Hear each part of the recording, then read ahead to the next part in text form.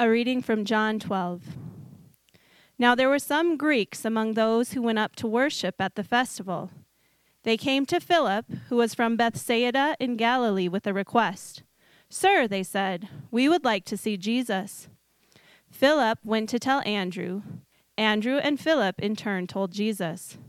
Jesus replied, "The hour has come for the Son of Man to be glorified. Very truly I tell you, unless a kernel of wheat falls to the ground and dies, it remains only a single seed. But if it dies, it produces many seeds. Anyone who loves their life will lose it, while anyone who hates their life in this world will keep it for eternal life. Whoever serves me must follow me, and where I am, my servant also will be. My Father will honor the one who serves me. Now my soul is troubled, and what shall I say? Father, save me from this hour? No, it was for this very reason I came to this hour. Father, glorify your name." Then a voice came from heaven, "I have glorified it, and will glorify it again." The crowd that was there heard it and said it had thundered. Others said an angel had spoken to him. Jesus said, "This voice was for your benefit, not mine. Now is the time for judgment on this world. Now the prince of this world will be driven out, and I, when I am lifted up from the earth, will draw all people to myself." He said this to show the kind of death he was going to die. The crowd spoke up. "We have heard from the law that the Messiah will remain forever, so how can you say the Son of Man must be lifted up? Who is the Son of Man?" Then Jesus told them, "You are going to have the light just a little while longer. Walk while you have the light before darkness overtakes you. Whoever walks in the dark does not know where they are going. Believe in the light while you have the light, so that you may become children of the light." When he had finished speaking, Jesus left and hid himself from them. Even after Jesus had performed so many signs in their presence, they still would not believe in him. This was to fulfill the word of Isaiah the prophet. "Lord, who has believed our message, and to whom has the arm of the Lord been revealed?" For this reason they could not believe, because as Isaiah says elsewhere, "He has blinded their eyes and hardened their hearts, so they can neither see with their eyes nor understand with their hearts, nor turn, and I would heal them." Isaiah spoke this because he saw Jesus' glory and spoke about him. Yet at the same time, many even among the leaders believed in him. But because of the Pharisees, they would not openly acknowledge their faith for fear they would be put out of the synagogue, for they loved human praise more than praise from God. Then Jesus cried out, "Whoever believes in me does not believe in me only, but in the one who sent me. The one who looks at me is seeing the one who sent me. I have come into the world as a light, so that no one who believes in me should stay in darkness. If anyone hears my words but does not keep them, I do not judge that person. For I did not come to judge the world, but to save the world. There is a judge for the one who rejects me and does not accept my words. The very words I have spoken will condemn them at that last day. For I did not speak on my own, but the Father who sent me commanded me to say all that I have spoken. I know that his command leads to eternal life. So whatever I say is just what the Father has told me to say." The word of the Lord. Thanks be to God. Kids are invited to Kids Church with Emily today.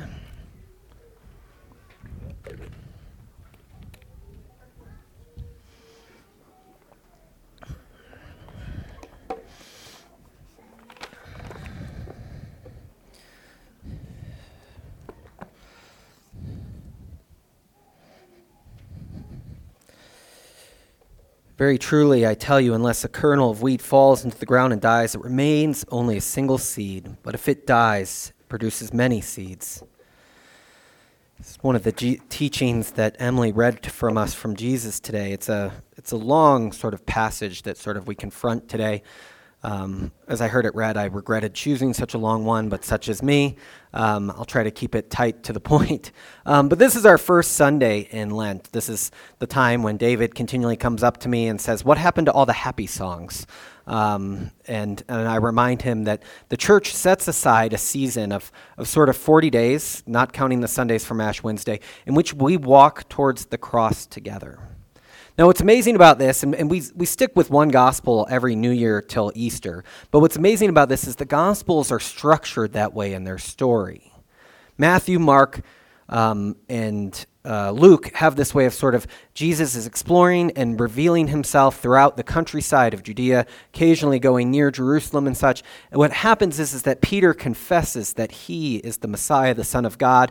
The transfiguration then follows, where they go up on the mountain and Moses and the law and the prophets are there. And what happens from that point is that Jesus begins to set himself towards Jerusalem. He begins predicting his death to his disciples. He starts telling them about the trials that they will face. Similar to what we heard today, he'll tell them that you need to pick up your cross and follow me. Jesus begins to instruct them in the kind of death that he's going to face in the second half of those Gospels. That's the way in which that works. Now, Chris made this cool banner. I keep looking over here just because I want to explain it. There are 40 days, the yellow, and 40 nights, obviously the black, and that's sort of what we walk. And 40 in the biblical imagination is this rich word. It's this time in which they were in the ark. It's this time in which they wandered in the wilderness. It's this time in which Elijah was on the mountain. It comes up over and over again as sort of this time of testing, of purifying, of journeying with God. Like it's got all these things that come with it. Now you'll notice down here what Chris artfully did was Good Friday, crucifixion, less day, and then Holy Saturday, darkness. The light has gone out of the world as it is on that day in which Jesus is in the tomb. So thank you for Chris for providing that, but I think that captures these 40 days. Now, the church in its wisdom has decided, too, that the disciplines that make up the Sermon on the Mount are those in which we focus on during the 40 days, the season of sort of fasting, prayer, and almsgiving, giving to the poor. These sort of three things are sort of meant to renew in us our faith. I find it interesting in the modern world, as I talk to people about fasting, prayer, or giving to the poor, most people find some disconnect between their ideal and their life. I would like to pray more. I have not thought about withholding something from myself since the last Super Bowl, or last New Year when I signed up for that new diet app that I quit January 15th. I have not thought of withdrawing some from food or something like that. And then prayer, this idea that I'd like my attention to be directed to God, to more permanent things, towards a life that's lasting. I mean, today I think our attention is so divided as it is already, is that it's impossible to be attentive. I was sitting next to somebody at a 1-year-old's birthday party yesterday. Note to self, don't sit next to me at 1-year-old birthday parties. But I was talking about how I feel like that I was given a smartphone at the age of 26. I purchased one. I wasn't given to it. And I didn't stand a chance. And yet we in this world are starting so early on that thing. And Caitlin, my friend, I didn't want to say her name. Anyways, she said to me, I wonder if people thought that about the TV. And I said, the difference is you turn the TV on and then you attended to it. I almost feel like my phone attends to me. And how is it then we are going to have attention to bring meaning to life? To choose to attend to things that aren't just buzzing in our pocket, news 24/7, alerts for this, that, and the other, but to attend to something beyond. To withdraw in fasting, to have a renewed season of prayer. And then, traditionally, the fasting would lead to some excess money for you to give in almsgiving. If you were to abstain from meats and dairy, as the Orthodox Church does, or meat on Fridays, as the Catholic Church does, that you would find some extra money to direct towards almsgiving. The point wasn't to say, hey, find excess money in your life and give it away, but to create some through the disciplines in which you undertake. And that's a hard one because I think it's so clear that in the Gospels, it's an attentiveness to the people you meet aside along the road of life are the people in which you are to care for.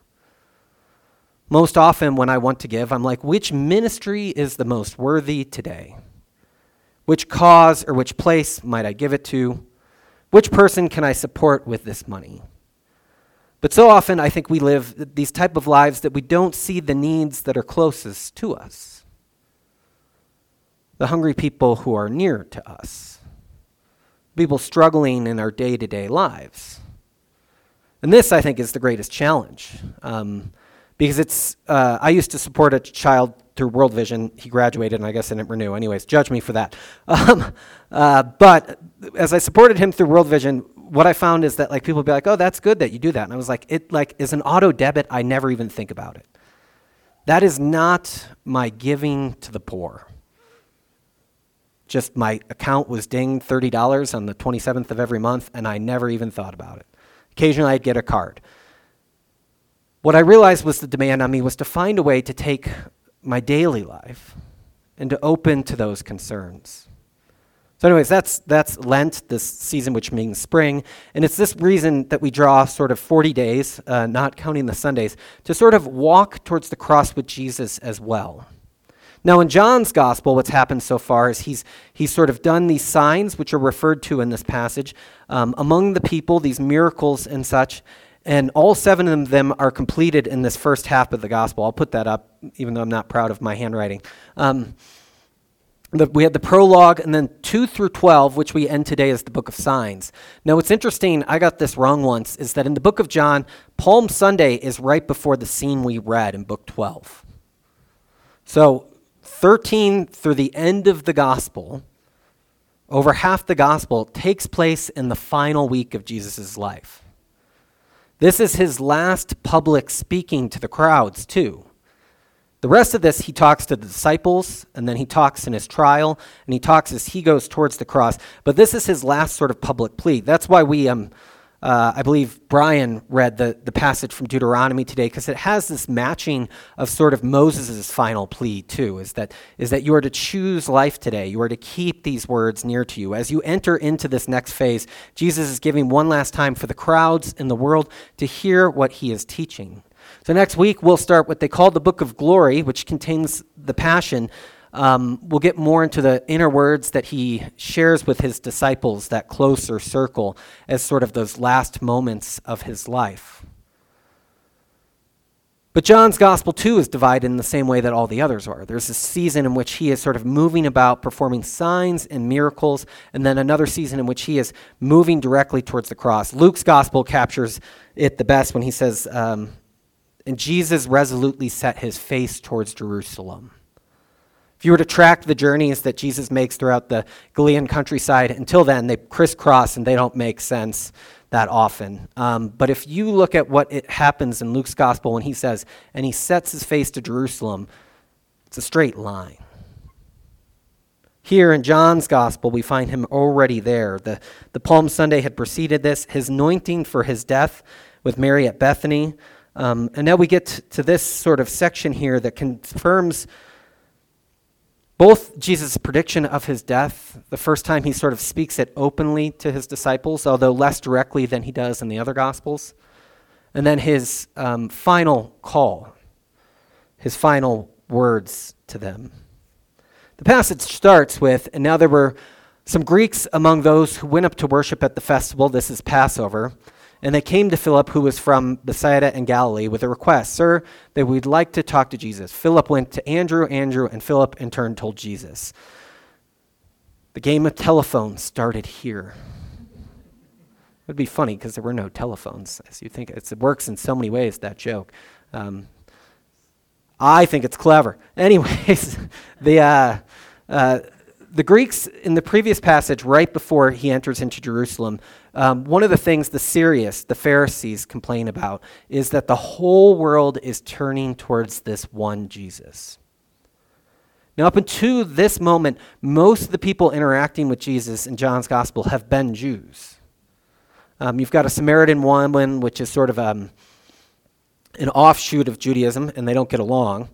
But a lot of them are Jews. And so what happens here, the Pharisees, the serious, have this way in which when they say something, it becomes true in the way in which they didn't mean it. Earlier in the gospel, when Jesus goes away, they say maybe he's going out to the people who aren't in Jerusalem and in Judea to go and teach them, which of course Jesus will do after he dies. Here, as they previously have said, the whole world is turning to him. These Greeks show up, non-Jews. Now, it's clear that there's something about them because they're going up to worship at the festival. There's two categories that they could be. One is proselytes, people who have converted to Judaism, but it seems if that were the case, the author of John would call these people just Jews. There's another category of Greeks, and you see it sometimes in the Bible, called the God-fearers. These are people who were impressed with Jewish piety, morality, the demands in which they lived their life. And this was a standout at the time. Becomes a standout for the early Christians for a long period of time too, that the quality of their life spoke to them as such. And the second thing that impressed these type of Greeks was often their monotheism. They find interesting in the Jews that draws them to that community, not close enough to go through becoming a Jew, but they're these people who fear the God of Israel despite not wanting to become Jews. And so they're people who see their morality and both their monotheism as worth following. And so now the whole world has come to this point. Why Philip and Andrew? There's lots of guesses, but they're kind of Greek names. And so the argument being like these Greeks, they come to see Jesus and they're like, which disciple has the Greek name? We'll ask them. We'll ask them to go get us. And then Philip goes to Andrew. When Jesus hears this request, he responds interestingly because he doesn't respond directly to the Greeks. What he sees now is that the world has opened up, that the world is seeking the truth in his gospel. He says that an hour has come for the Son of Man to be glorified.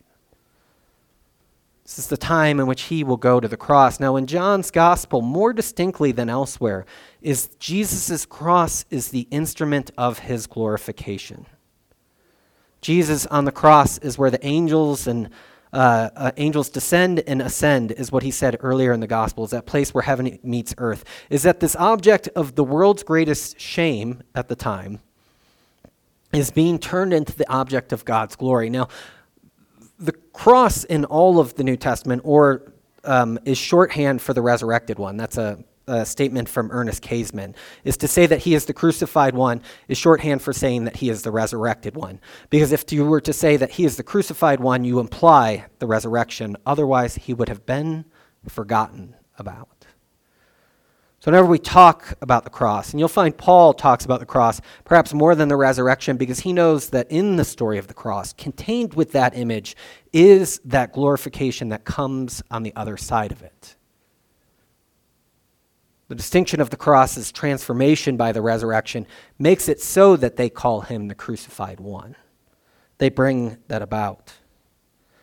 Very truly, I tell you, unless a kernel of wheat falls to the ground and dies, it remains only a single seed. But if it dies, it produces many seeds. Anyone who loves their life in the world will lose it, and anyone who hates in their life will keep it for eternal life. Whoever serves me must follow me, and where I am, my servant will also be. My Father will honor the one who serves me. I spent most of the week thinking about this passage. It's one of my favorite passages to largely just wait in. I mean, I've thought about it every time it comes along. I think about it often, is what does it mean to say that unless a kernel of wheat falls to the ground and dies, it remains only a single seed? Because contained within it, it seems like is much truth. It's counter-truth. It's truth that we don't often realize. For instance, to say anyone who loves their life in the world will lose it, while anyone who hates their life in this world will keep it for eternal life. If you want to learn a foreign language, the number of deaths involved in becoming competent in it The number of times that seed has to fall to the ground so that you can stumble towards being able to articulate the foreign language reaps the fruit. If you want to master a musical instrument, surely you will have to die many times to the other requests on your time because you will never get there. If you want to become proficient in anything. Now, Jesus picks the seed one because it's also just true in which we see in nature. You see a cornfield, and you realize it's because of the nature in which all these seeds were planted. And the harvest is reaped through that. Or better yet, apple trees. Apple trees, from one seed comes a tree in which there are a whole lot of potential apples, or apple trees. The harvest of the apple trees from the apple tree, singular, plural, not my strong suit, is much greater than you find in just the single thing. Now, what Jesus articulates here, he's saying, is true of the with God life. The with God life, the eternal kind of life, the life that in John's gospel doesn't start in that future day when the trumpet sounds and all are resurrected, but starts as you move into believing into God today, is true of what's true of just about everything else you want to gain competency in, become better at. You have to die to yourself in order for there to be a harvest. You have to be willing to lose this life so that the next can have more. Maybe it's just me, but I keep coming back to that because there's so much truth in that.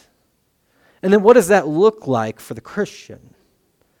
For instance, for the person who wants to become extremely competent in the organ, it looks like practicing the organ, having a less interesting social life. One, because you chose the organ, but two, because you have to practice more. Yes, you got that one. I couldn't let it slide. Could have picked a nerdier instrument, but that's sort of the way in which we, what does that mean for the Christian life? To be able to say, what does it mean that we are losing and dying to? Now, in this passage of John's gospel, what happens next is there are people who want to continue in darkness. There are people who want to continue in the world's sort of path. And then there are people who are confounded by human glory. These things, wanting to remain in darkness, wanting to remain respectable in the world or follow the world's path. And I find it interesting to think about the default. To stay on the default path, you have to die to.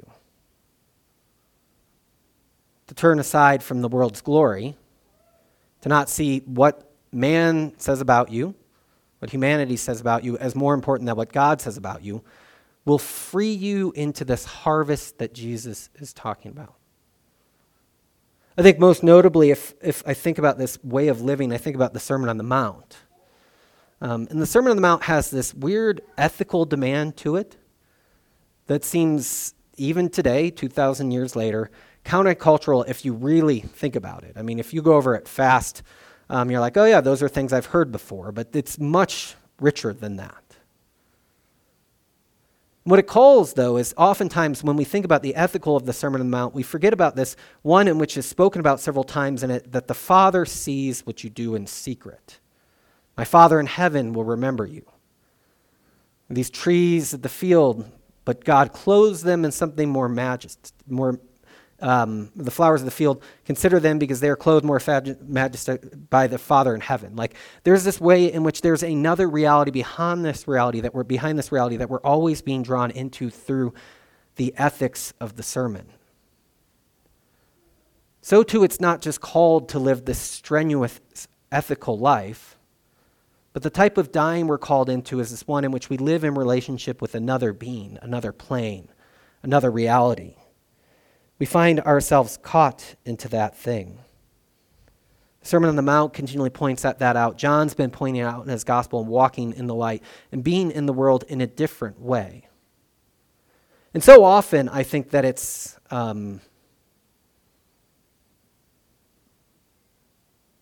I think it becomes more plain to us what this looks like. I heard a pastor once say that he was talking about those who are fierce with reality. And I didn't go like, oh, what's that mean? I mean, it's a good question, but you instantly start to think of who are the people that you see as fierce with reality in your life. People capable of being in darkness longer than other people. People being hearing other stories of pain and hurt. There are people who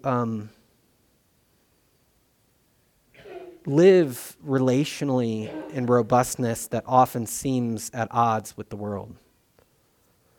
We find ourselves drawn to those places.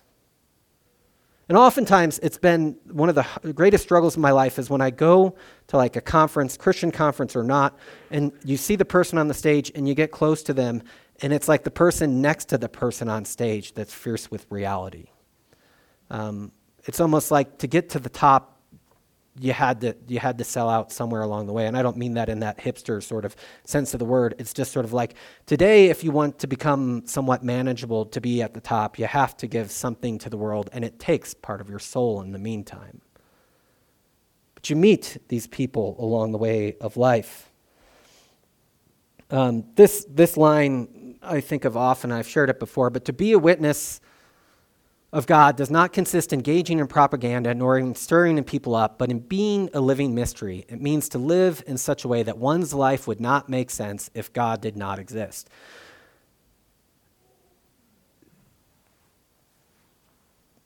I write this down often when I can, because memory is better if you write with like a pencil or something like that. And when I run across it in some other book, I write it down. But what does it mean to be a witness to God in this way?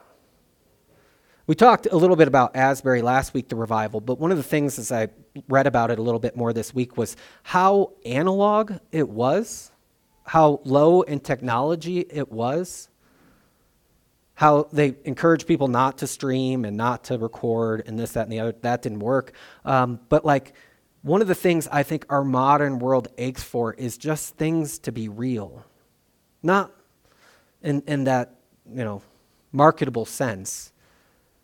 But people just praying, people just resting in that, people engaged in that stuff.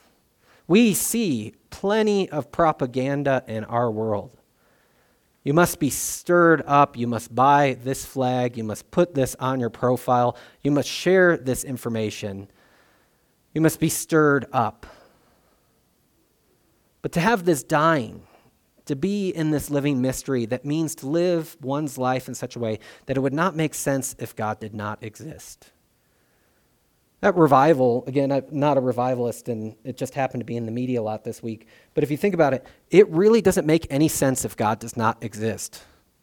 Go back to college, get an A, get a job, go into debt, find out. It doesn't make sense in that way. You have to leave the world path. You have to leave the darkness path. You have to go to some other place. This line from David Foster Wallace, which I realize now is way too small to read, but I'll read it. He's writing about irony in the world and how everything sort of is becoming this critical distance to it, and that to actually care about something is to reveal yourself as sensitive. Like there's so much distancing in this in the world. So he's talking about how novels have continued sort of to push the boundary of sort of satire, to push the boundary of vulgarness, to push the boundaries of this, because that was the edge. But he says perhaps the next real literary rebels in this country might well emerge as some kind of weird bunch of anti-rebels. Born ooglers who dare somehow to back away from ironic watching, who have the childish gall to actually endorse and instantiate single entendre principles, who treat of plain old, untrendy human troubles and emotions in the human life with reverence and conviction, who eschew self-made consciousness and hip fatigue. Real rebels, as far as I can see, risk disapproval. Pause there for a second to say that what I find amazing about this book, or this quote, is that to say, what he's trying to say is the people who will look the most out of place in this coming age when he wrote this will be the people who are basic. They see real human struggles and don't look for something more interesting behind that. I don't know if anybody remembers when American Beauty and all these movies came out about how the suburbs were terrible. They might have been terrible, but not for the reasons those movies capture. But they had to have like a big exotic reasons for it. What Wallace is saying is they'll meet them in the ordinariness of it. They won't need something greater than that. The old postmodern insurgents risked the gasp and the squall, shock, disgust, outrage, censorship, accusations of socialism, anarchism, nihilism. Today's risks are different. The new rebels might be artists willing to risk the yawn, the rolled eyes, the cool smile, the nubbed ridge, the parody of gifted ironess, the oh how banal. Like the new artists will risk. Of course you'd think that. Of course you're shocked by that. And you see this playing out in the world in so many ways. If you are shocked at something that happens in our culture, somebody will be like, of course you're that way. But he's saying those people might be willing to risk that. To risk accusations of sentimentality, melodrama, overcredulity of softness, of willing to be suckered by a world of lurkers and starers who fear gaze and ridicule and imprisonment without law. Who knows, which is his critical distancing it's funny at the end because he's kind of like, maybe they'll be that way. This is me being honest, but who knows, even in his own. And I thought this was up there. There's a phrase that I used to describe our church in this too, that it says, outdated before they even get started. They'd be willing to be risked being outdated before they even get started. What does it mean to become these people who can find life in that way by just taking life serious as it is? By being moral in a way that just sees the days as they come and the truth of what they are. I think so often the Christian life is made into this something complex, hard, radical, this sort of thing. And it's like, what if you were just the person at your workplace who people knew they could come to if they had a problem? What if you were just the friend who, when people came to you, they know they wouldn't see judgment, but they would see somebody of sincerity and care? And if this isn't connecting, which it's because I haven't done a good enough job, is that this is what I think it means to die in this world. To die to the self, to hate this life, because to do this, to do that, means to stand out in ways you may not want to stand out.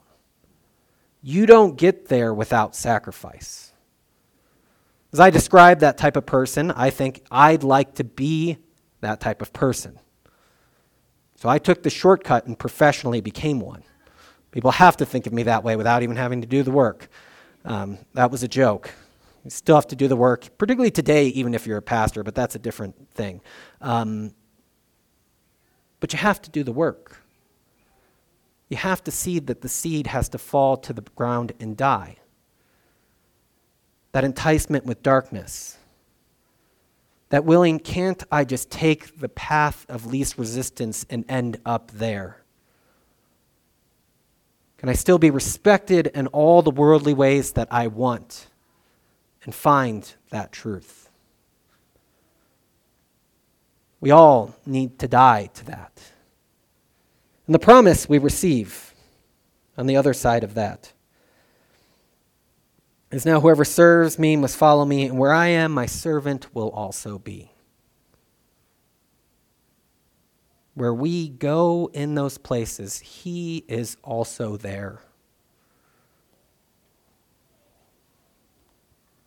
I'm just going to give up on the rest of the text. Like I said, I spent most of the week thinking about that.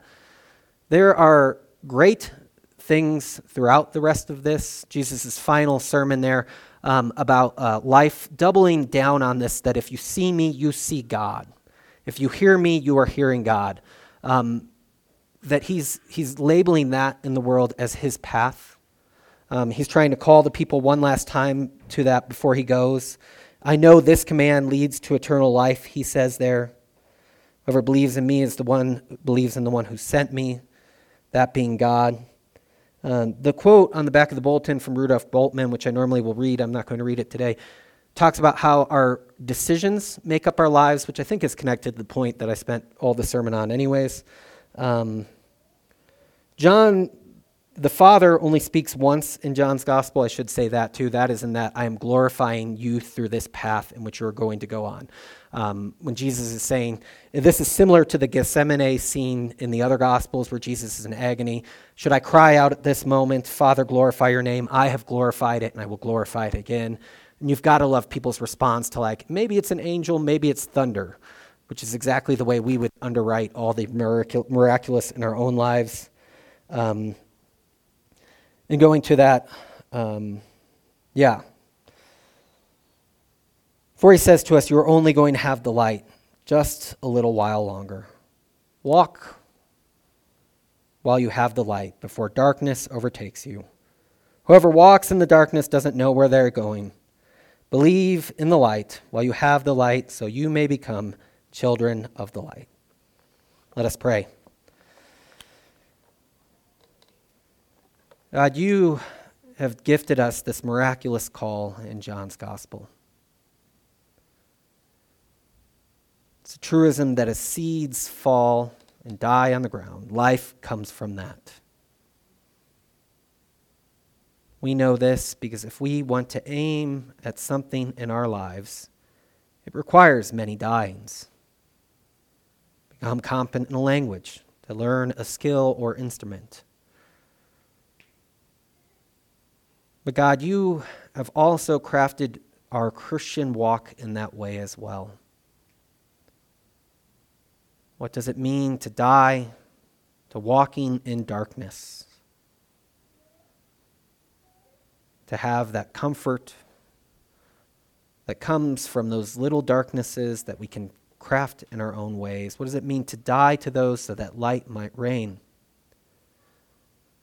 What does it mean to say to the default patterns in which the world continually prods us that we will walk a different path?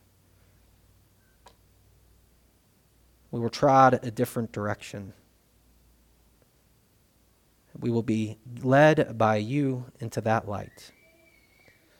And finally, what does it mean to be able to risk disapproval of those around us to be this kind of person? To die in that way as well. God, send your Spirit amongst us to make us alive to those realities, to kindle in our hearts a fire to be that way, to become witnesses to who you are. We ask all this in the name of the Father, and the Son, and the Holy Spirit. Amen.